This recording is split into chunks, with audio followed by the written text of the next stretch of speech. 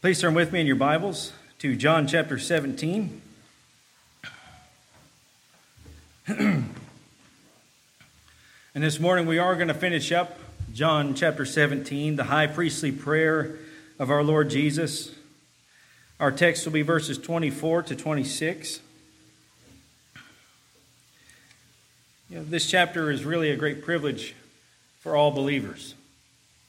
A privilege in which we see in the inner court, if you will, in the Holy of Holies, the communion between the Father and the Son, the things that our Lord prays for, inevitably, of course, have the affirmative on the end of the Father, as He delights in the Son to grant Him the things that He has prayed for. We went over so much in these past couple of weeks when it comes to this chapter that just fill our hearts with such great adoration for our Lord, considering this is the night, and this is the night He's going to be betrayed. He's going to go through the mockery of a trial. He's going to be beaten. He's going to be crucified on the next day. And the very things that He is praying for, aside from Himself, He prays for His disciples, and He prays for all the people who believe through them, which includes all of us. All across the centuries who would believe the night before He gives His life, He is praying for them, for us. This great intercession on the part of our high priest. The things that He has prayed for thus far have these requests. These are not only requests by the Son, but these are really marks of the church. The very things that should exist within the church. The joy, the peace that He speaks of, the protection of His people in the midst of their mission in the world, the sanctification that comes through knowing Him, being sanctified in His Word. Last Lord's Day we had discussed the fifth mark of a church, which is unity. Having unity in the body of Christ, and we had went over a number of different things there. How do we have unity? What kind of unity are we referring to? And really, for all of these other things that have been spoken of, Jesus' prayer really culminates in the very things that keeps it all together. Because the emphasis in these verses that we are going over this morning is that of love. The sixth mark of a church is love. Now think of this. He has requested that we have His joy, His peace, His sanctifying work, His protection, the unity that is based upon He and the Father, and now the love that is founded upon the love that exists between the Father and the Son. These should be present within the body of Christ. These are the very things that He's praying for before He goes to the cross. Now, if these are things that He is praying for right before He goes to the cross to endure the righteous wrath of His Father, these are things that we need to give our attention to. And to see the importance that these should be within the body of Christ. These should be within this local church. Not just for the other local churches that are out there that they should exist in as well, but in this local church. In this local body of believers. Do we have that joy? Do we have that peace? Are we seeing that growth, that sanctifying work of the Holy Spirit of God in our lives? Are we seeking to perform the mission that Christ has given us to the world? Do we have that unity, and do we have that love? For so many churches, and this is the sad part. These are things that we talked about last week, but for so many churches, people just want to come in, stay for the service, they come, and then they're immediately out. They don't want to fellowship with no one. They don't want to talk to no one. They don't want to have any kind of relationships with others. But when you do that, you don't have unity with people. You don't have fellowship with people. You don't have that closeness with people. You definitely don't have that love that should exist for the body of Christ. The church should be manifesting these very things. Because after all, these are marks of a church. These are the requests of the Son to the Father. And these particular qualities that we've been going over that's culminating in this emphasis on love is centered around our love and devotion for the Lord. If we have our love and devotion for the Lord, then that should be manifested to the body of Christ as well. The things that Jesus is praying for are the very things that he is getting ready to secure for all believers. And yet, the very things that he has secured for them and the very things that are applied to them through the sanctifying work of the Holy Spirit of God is often absent from them. And that's the sad reality at times. We don't recognize and see the joy that we have and the peace that we have and the love that we should have. Any of these, we just don't see it. When they should be there, they have been secured for us. People talk about all the time, I wish that I was the object of somebody's love. I wish this one loved me, or I wish that one loved me. Within the body of Christ, that should not be a question. Within a local church, that shouldn't be a question. You shouldn't have to question whether people love you or not. Because if it is a true church of the Lord, then that love is going to be there, and it's going to be for you and for you to show that love to others. But this kind of love that is spoken of here in this passage is not just the love that the world defines. It is that sacrificial quality that we find our Lord showing us, demonstrating to us through his great sacrifice for us. It is that agape love. It is that selfless, sacrificial love, that love that is in action. That's the kind of love that exists within the church. That's the kind of love that we see manifested from the Lord to us. I was reading one theologian as he was talking about when they were writing the Greek Septuagint, when they were translating the Hebrew Scriptures into Greek, that there were a number of words that they could have used when speaking of God's love to his people.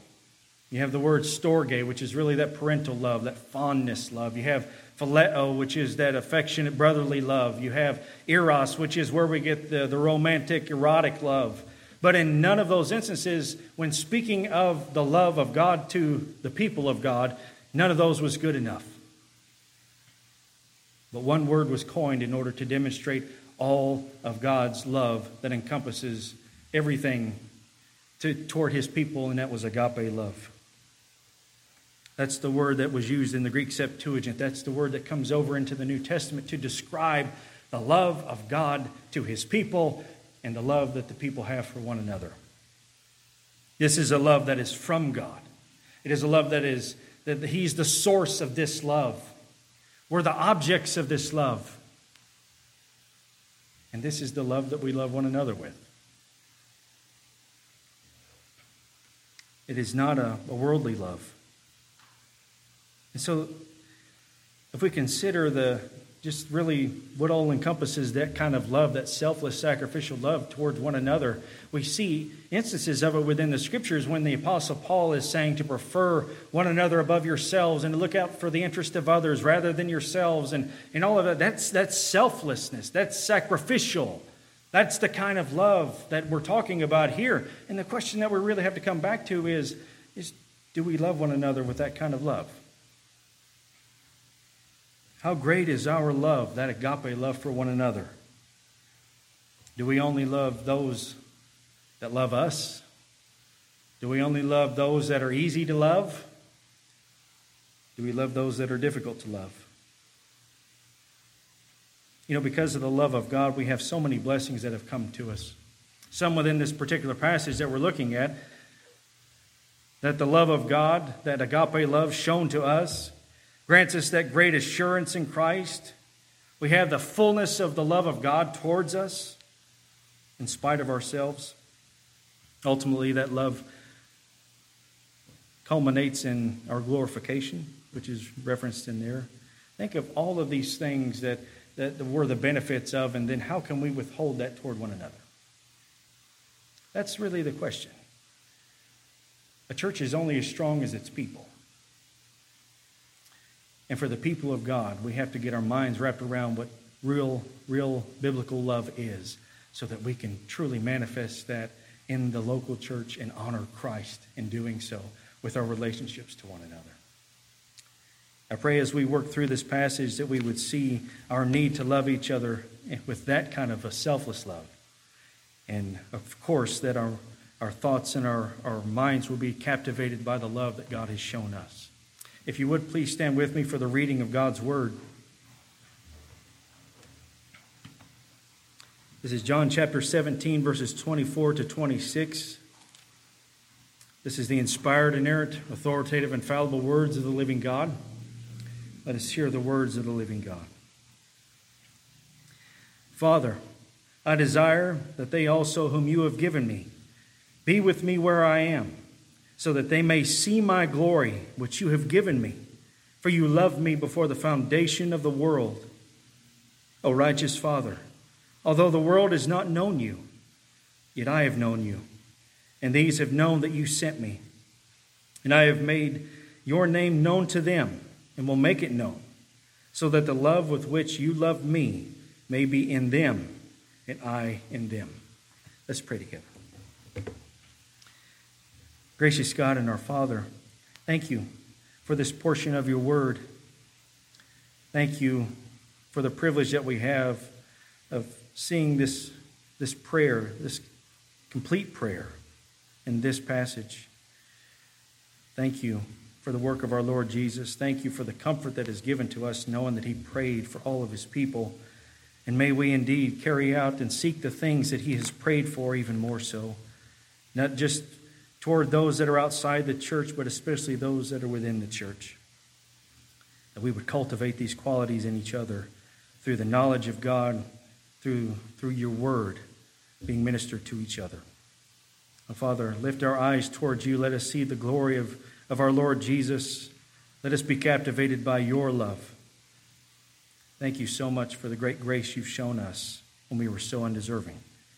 Be glorified this day. In Jesus' name we pray.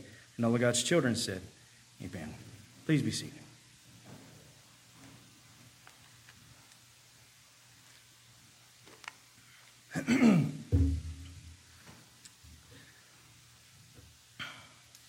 Again, this is really the climax of the upper room discourse, this particular prayer.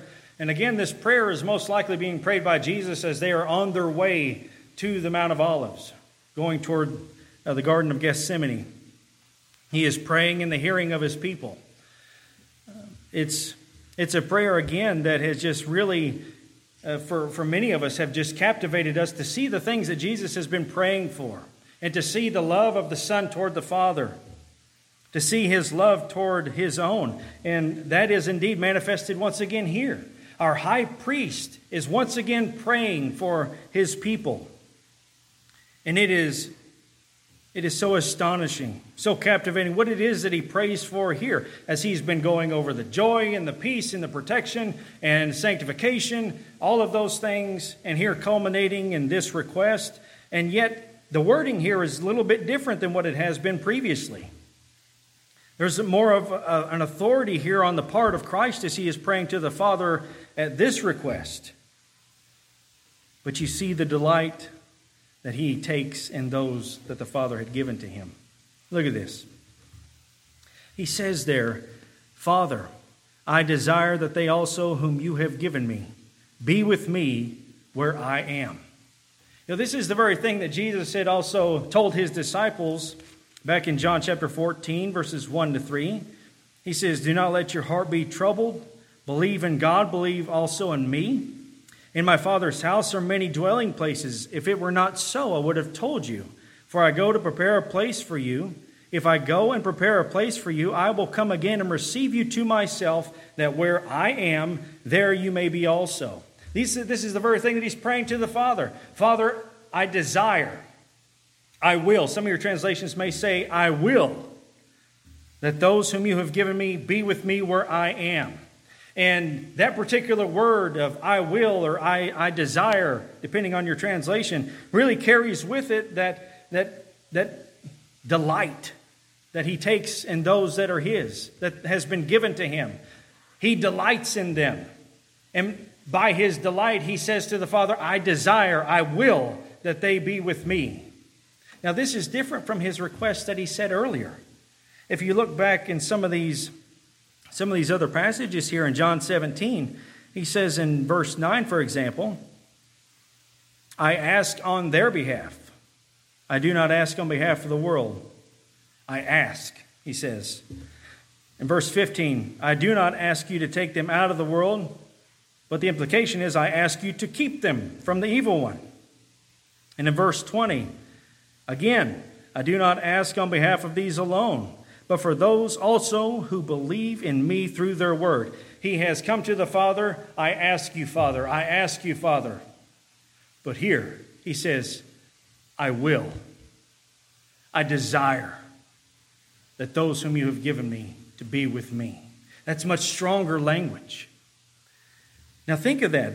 That kind of language that he's using, which is different from what he has previously. I mean, think of the time in which he's in the garden and he's praying to the Father and he's agonizing over what is getting ready to happen. He doesn't say, Father, I will that this cup pass from me. He says, if it's possible,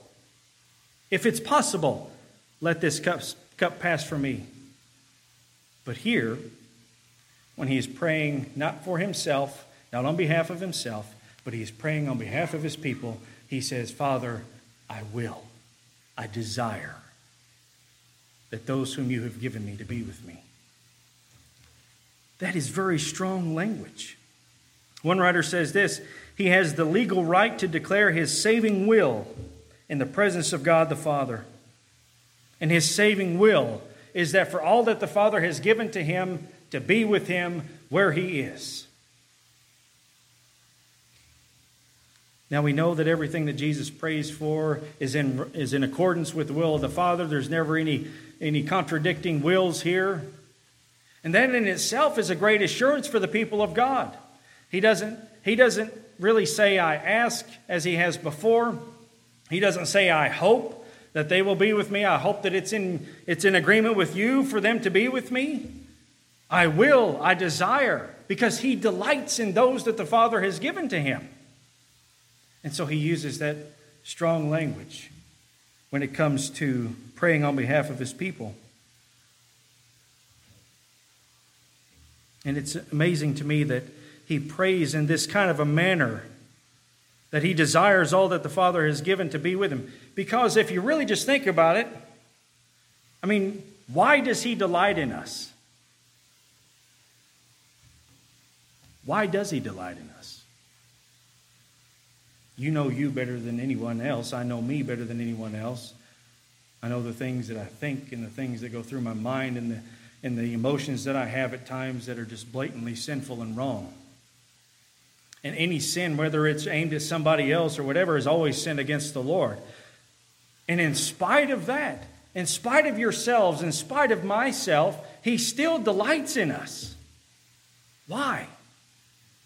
Is there anything good that he can delight in and of ourselves? No, there is not. There's nothing. Because left to ourselves, what are we apart from his work in us? We're dead. Spiritually dead. Unable to subject ourselves to the law of God. Unable to please God. All of this. So, what does he delight in?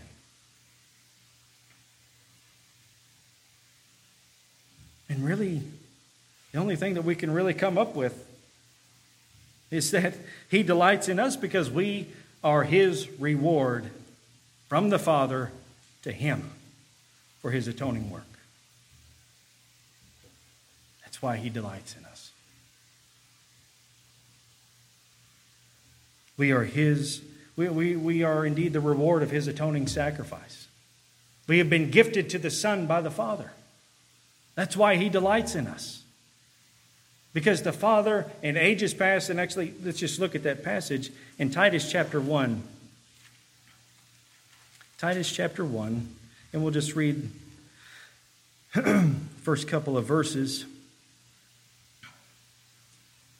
And listen to this. This is very interesting, what the implications of what the Apostle Paul is saying here.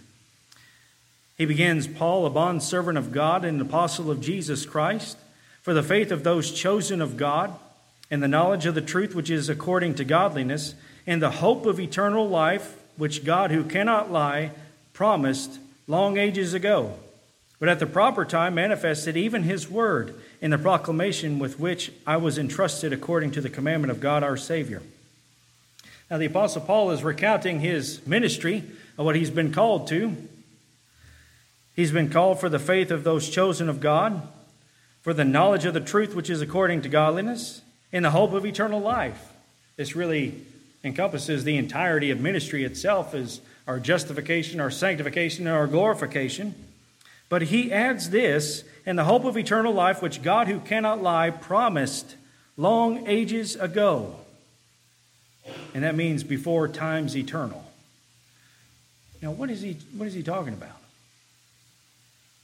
The Lord made a promise long ages ago. Before times eternal, God made a promise and he cannot lie. And that promise is manifested at the proper time, specifically here through the ministry of the Apostle Paul, preaching the gospel for the faith of those chosen of God. But it has to go back to this. Before times eternal, who's there? Who did the Lord make a promise to? No one was there. The angelic hosts weren't there. But when you look back and you see from a number of passages of Scripture what theologians refer to as the covenant of redemption, you see that in the covenant of redemption, the agreement among the triune God of redemption of his people, that the Father has gifted to the Son a bride. Perhaps what Paul is referring to there. In long ages ago, before times eternal, the Father had promised the Son a bride. And that bride is being brought in through the proclamation of the gospel by the sanctifying work of the Spirit of God. If you go to the book of Revelation and you look in Revelation chapter 13, for example, the Scriptures tell us that our names were written in the Lamb's book of life before the foundation of the world. Before the first speck of dirt was ever made, our names were written in the Lamb's book of life. And it's like as a scene, perhaps. We don't want to go too far here, of course, but it's almost as if you have the Father who has chosen his elect for the Son, has gifted the Son, and he gives the Son the Lamb's book of life with all the names of his bride, the complete bride. And he has promised before times eternal a bride for the Son that the Son is dying for, that the Son is giving his life for. And because we are the reward of his atoning sacrifice, a gift from the Father to the Son, he delights in his people. And he delights in them on account of what he's getting ready to accomplish for them.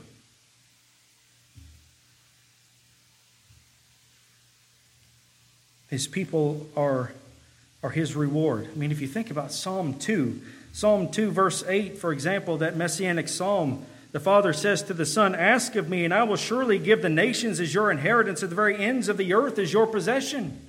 This is the gift to the Son. This is the inheritance of the Son. And he delights in those that the Father has given to him. He delights in them so much that he uses that language with his Father, not as a request, not as asking, but Father, I desire. I want them with me. And not only do I want them with me where I am, I want them to see my glory. I want them to behold my glory.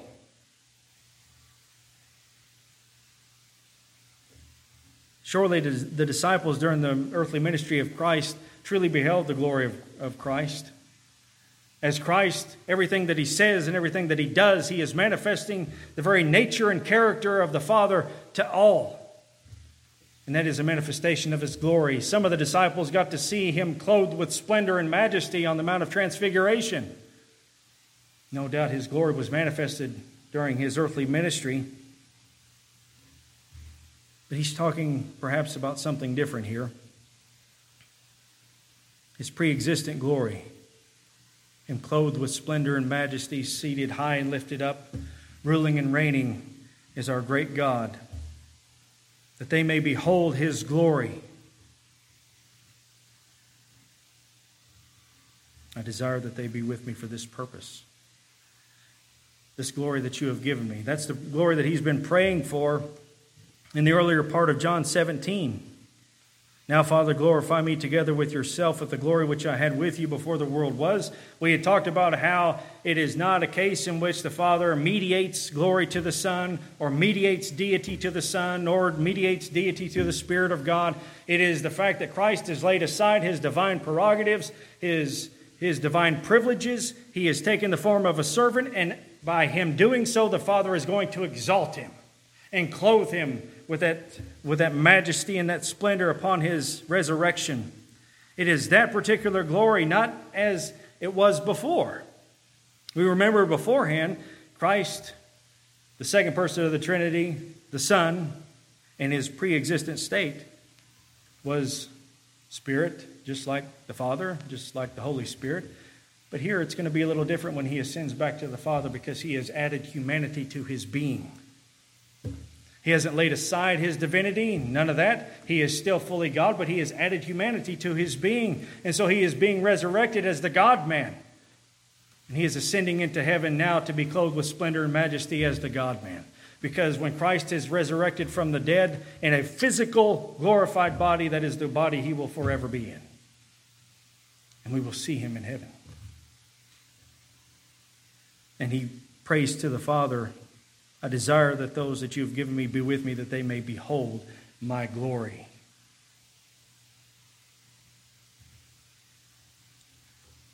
Now think of that delight that he has in us, and the delight that we should have in him as a result of what he is praying for on our behalf.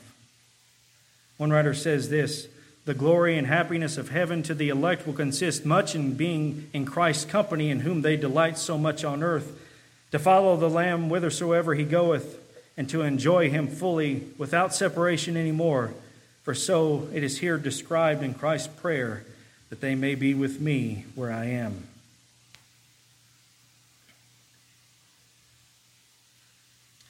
You know, when we get to heaven, so many people, when they talk about getting to heaven, they want to see this person, and they want to see that person. They want to see the streets of gold. They want to see the gates of pearl, and on we go. The most magnificent thing in heaven is not the streets of gold. It's not the gates of pearl. It's not any of that, but the majesty and the splendor of our Lord. That's our delight. None of these other benefits that we receive in heaven, as great as they are, they don't compare to him. The infinite gift of Christ to his people is that we may behold him and behold his glory. And that's the very thing that he's praying for. Again, praying in agreement with the will of the Father. And just think of the assurance that that gives us. Not one of us will be lost, because he delights in us, and he has prayed for us and secured our redemption by what he is getting ready to endure, because he says to the Father, I want all that you have given me to be with me, and none will be lost. Not one. That we may behold his glory.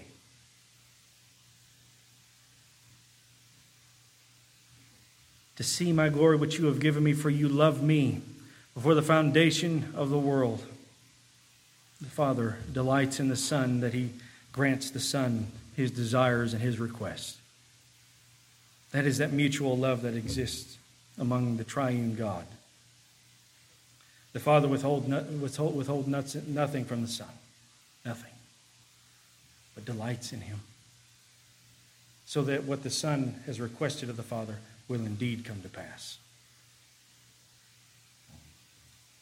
When we talk about unity beforehand, we have talked about the unity that exists among the triune God. That there are not separate wills within the Godhead. There is one, and it is perfect. In perfect agreement among the Father, the Son, and the Holy Spirit. So what the Son prays for is in agreement with the will of the Father. Now, as he is praying on behalf of his people, and he's praying that they may see his glory, in verse 25, he says, O righteous Father, although the world has not known you, yet I have known you, and these have known that you sent me. Again, he is bringing into the prayer once again the people of God. He acknowledges that the world has not known you. The world is in rebellion. The world claims to know God. The world does not know God because the only way to know God is through the Son. He says, the world has not known you, but I have. And he refers to him and he acknowledges him to be the righteous God that he is. For Christ knows the very depths of the Father, as the Father knows the very depths of Christ. And the Scripture tells us in 1 Corinthians 2, for who among men knows the thoughts of a man except the spirit of the man that is in him? Even so the thoughts of God no one knows except the Spirit of God. Christ knows the very depths of the Father. And he refers to him as the righteous Father. The one who is perfectly just in everything that he does.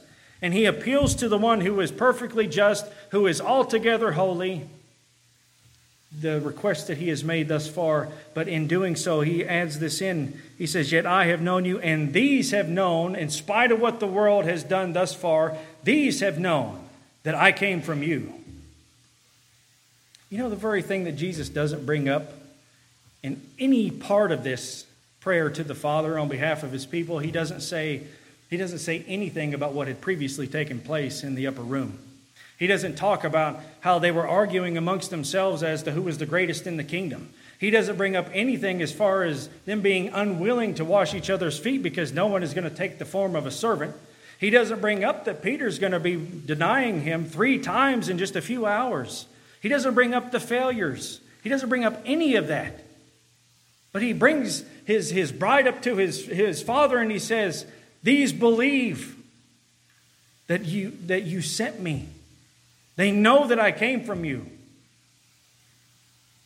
And when you're looking at the entirety of what he is praying for, that they would be where he's at, that they would see his glory, that they would receive his love, and he's praying this to a righteous God, he doesn't bring up any of the faults of his people because he is getting ready to take care of that.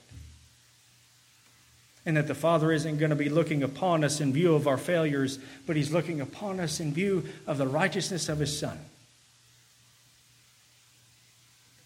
That's that great love that is being manifested thus far. That in spite of us, in spite of our failures that we every day commit, and in our rebellion, when the Father looks at us, he loves us with that fullness of love that he has for the Son. That's the great blessing as well, that the Father loves us with the same love that he loves the Son of God. Because we're in the Son. And the very thing that he acknowledges as far as the world that is in rebellion, he says, these have known that you sent me. And because they have known, because they believed, then their salvation is secure. And they will be where Christ is at. And they will behold his glory. And it's not just for them, but he began to include the others that believe through the word earlier on in verse 20. That this is across the board for all who believe. That this is what is required. This is the only thing. Is repenting and believing. And by God's grace and bringing this about within us to begin with, we are forever secured in the Son.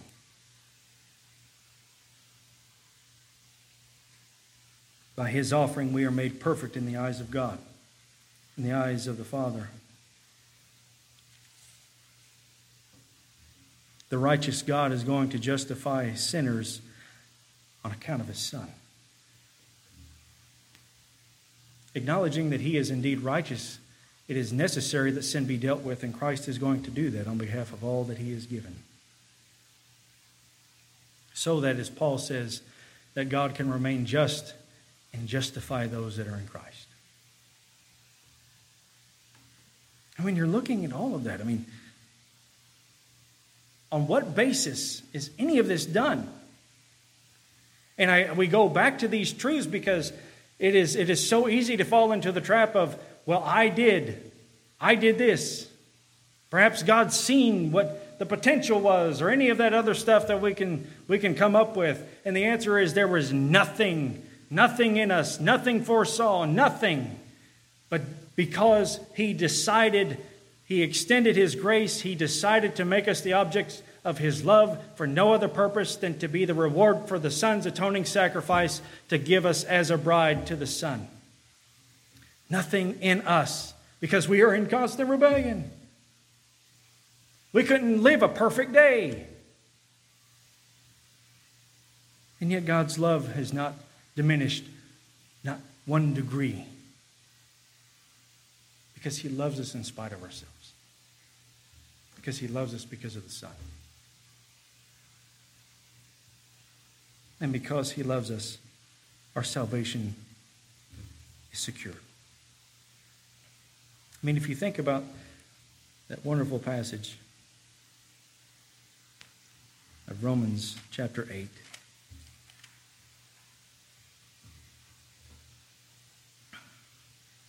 Passage we know very familiar. It's very familiar to us. Probably gives us butterflies knowing we're turning to it. Romans chapter 8, beginning of verse 29. For those whom he foreknew, he also predestined to become conformed to the image of his Son, so that he would be the firstborn among many brethren. And these whom he predestined, he also called. And these whom he called, he also justified. And these whom he justified, he also glorified. Those whom he foreknew, those whom he loved beforehand. And the idea of that foreknowing, it's a verb, by the way, it's not a noun. It's foreknowing that is describing that intimate love. Not just a general love, but an intimate love that God has for his people. And if you go to Ephesians 1, in love he predestined us. It's grounded in the very love of God. That we are the benefits of the positive side of predestination, if you will, which is election. Because he, by his own sovereign decree, made us the objects of his love. We are predestined to become conformed to the image of the Son, to be called, to be justified, and to be glorified.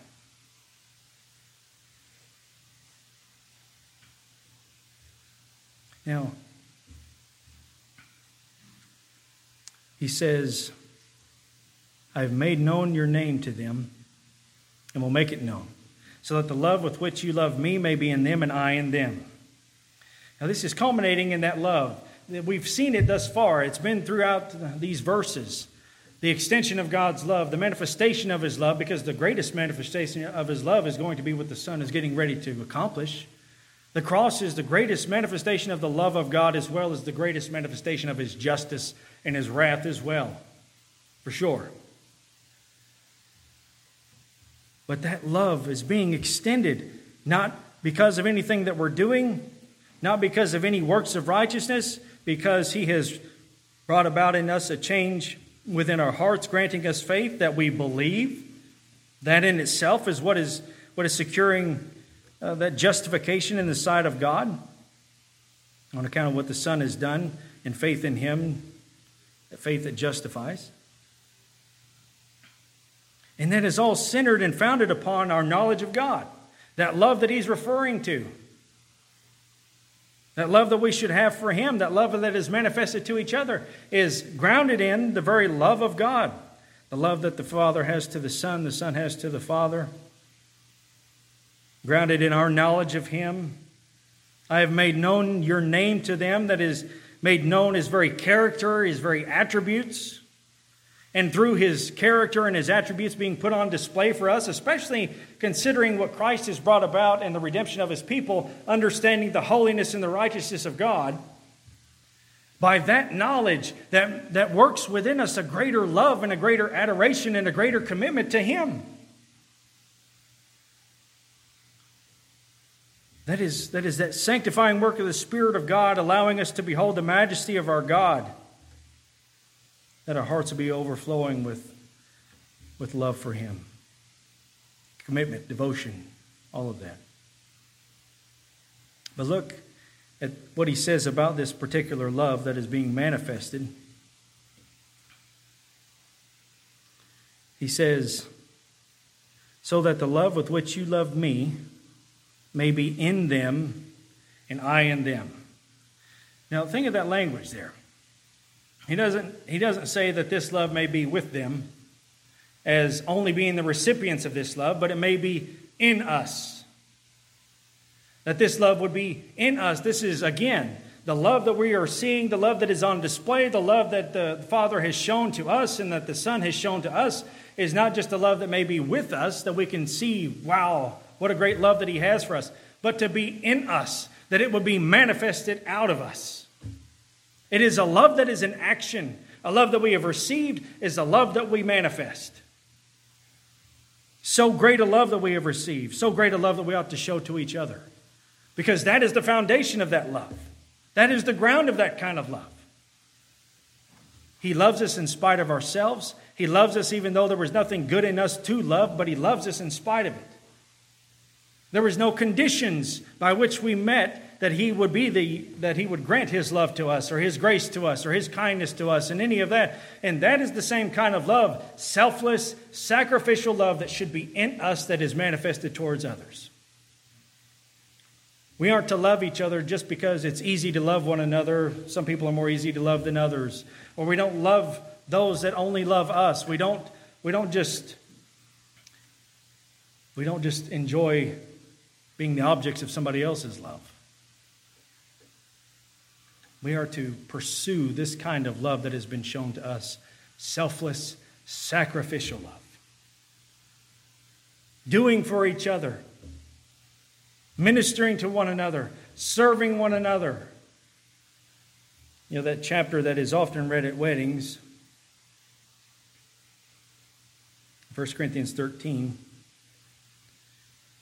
The wedding that was here last Saturday actually had these little billboards that were all down the aisle there of all these characteristics, and I didn't say anything because I was like, well, it's not really the kind of love that is supposed to necessarily exist in the marriage, but it's okay. In 1 Corinthians 13, this love that is being written about here is not a love necessarily between a husband and a wife.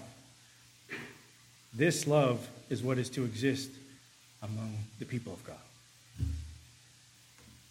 He says, beginning of verse 1, it's better to read from verse 1 down, because we can see the necessity of love, what needs to be there.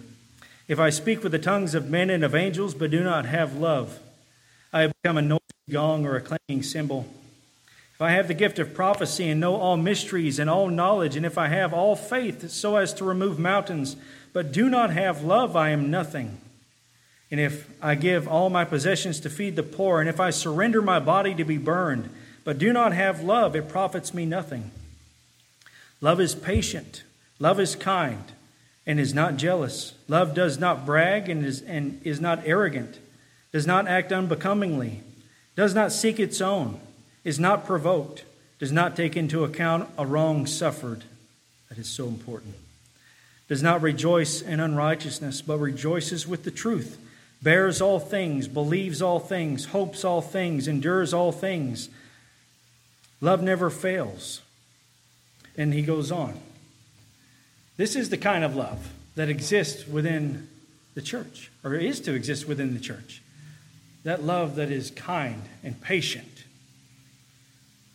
The kind of love that doesn't keep an account of a wrong suffered.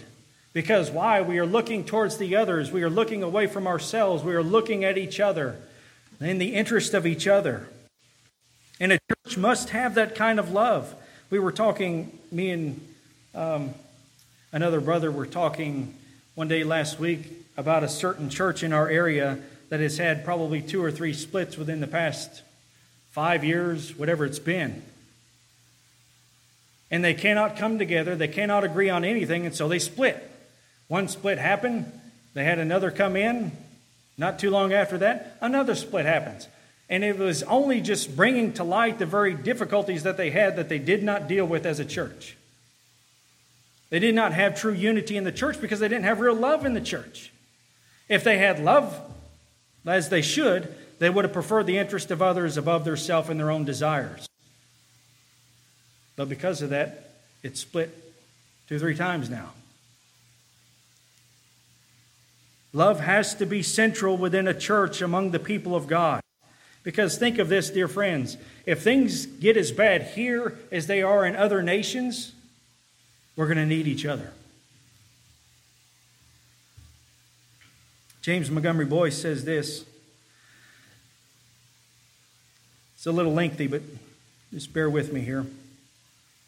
He says, we see the preeminence of love readily if we look at it in reference to the other marks of the church. What happens when you take love away from them? Suppose you take joy and subtract love from it. What do you have? You have hedonism. You have an exuberance in life and its pleasures, but without the sanctifying joy found in relationship to the Lord Jesus Christ. Subtract love from holiness, what do you get? You get self-righteousness. The kind of virtue that characterized the Pharisees of Christ's day. By the standards of the day, the Pharisees lived very holy lives, but they did not love others and were ready to kill Christ when he challenged their standards and actually did kill him. They were hypocrites. Take love from truth, and you have bitter orthodoxy. The kind of teaching that is right, but that does not win anyone. Take love from mission, and you have imperialism. It is colonialism in ecclesiastical garb. We have seen much of that in recent history. Take love from unity, and you have tyranny. He says, on the other hand, he said, this develops into a hierarchical church where there is no compassion for people nor a desire to involve them in the decision-making process. That is one side of it. On the other side, express love in relation to God and men. And what do you find? You find all the other marks of a church following. What does love for God lead to? Joy, because we rejoice in God and what he has so overwhelmingly done for us. What does love for the Lord Jesus Christ lead to?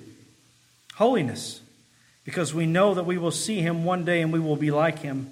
Therefore, everyone who has this hope in him purifies himself just as he is pure. What does love for the Word of God lead to? Truth. Because if we love the Word, we will study it and therefore inevitably grow into a fuller appreciation and realization of God's truth. What does love for the world lead to? Mission. We have a message to take to the world. Again, where does our love for Christian brothers and sisters lead us? To unity. Because by love we discern that we are bound together in that bundle of life that God himself has created within the Christian community. Every other benefit that we have been talking about thus far within these past couple of weeks are held together by having love. If we have love without truth, we have that bitter orthodoxy that Christ reprimands the church of Ephesus for in the book of Revelation.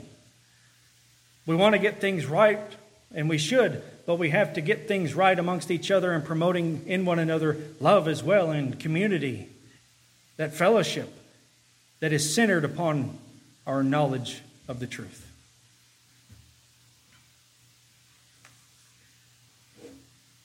This is that agape love, dear friends. We cannot emphasize that enough. God is the source of this love. It is revealed in Christ to us. Now, what are some things that we can do for one another to manifest that love? What things can you do for one another to manifest that kind of a love? You know, it could be some very simple things that maybe we take for granted. How about this one? Just giving each other a little bit of time with one another to listen. Instead of being so quick to leave or to go on about something else. And I understand that we have some busy lives, and I'm the first to admit it. Sometimes I'm in a hurry to do something, and I think, I only have a minute. Oh, what are we going to talk about? But at the same time, it should be that we sacrifice our time for one another. Because if the other is going through some difficulties and just needs a brother or sister to come alongside them, then that is our responsibility to one another to set aside that time. To love one another in that kind of a way and to listen. Listen to one another. Not to be so quick to give a reply. Sometimes we like to just listen for a moment and we find something we want to reply to, so we don't listen to anything else and we go right to that as soon as they take a breath. We need to listen to each other. We need to share with one another. Sharing in our lives with one another is showing love to one another. Us sharing, me sharing my life with you, you sharing your life with me. We're coming alongside, we're growing together, we're learning of each other. That agape love does produce that affectionate love. We just have to give each other the time to grow together in relationship. Sometimes on the Lord's Day, it's a little difficult to do that because we're here to worship, we're here to honor the Lord. But time needs to be set aside that we can grow in fellowship with one another too. And serving one another. Ministering to one another. Weeping with those who weep, rejoicing with those who rejoice. Building each other up. These are things that we can do for one another. Very simple things that we can do for one another to begin to show love for one another in that kind of a way. Is that too much? Is it too much to sacrifice a little bit of time for one another?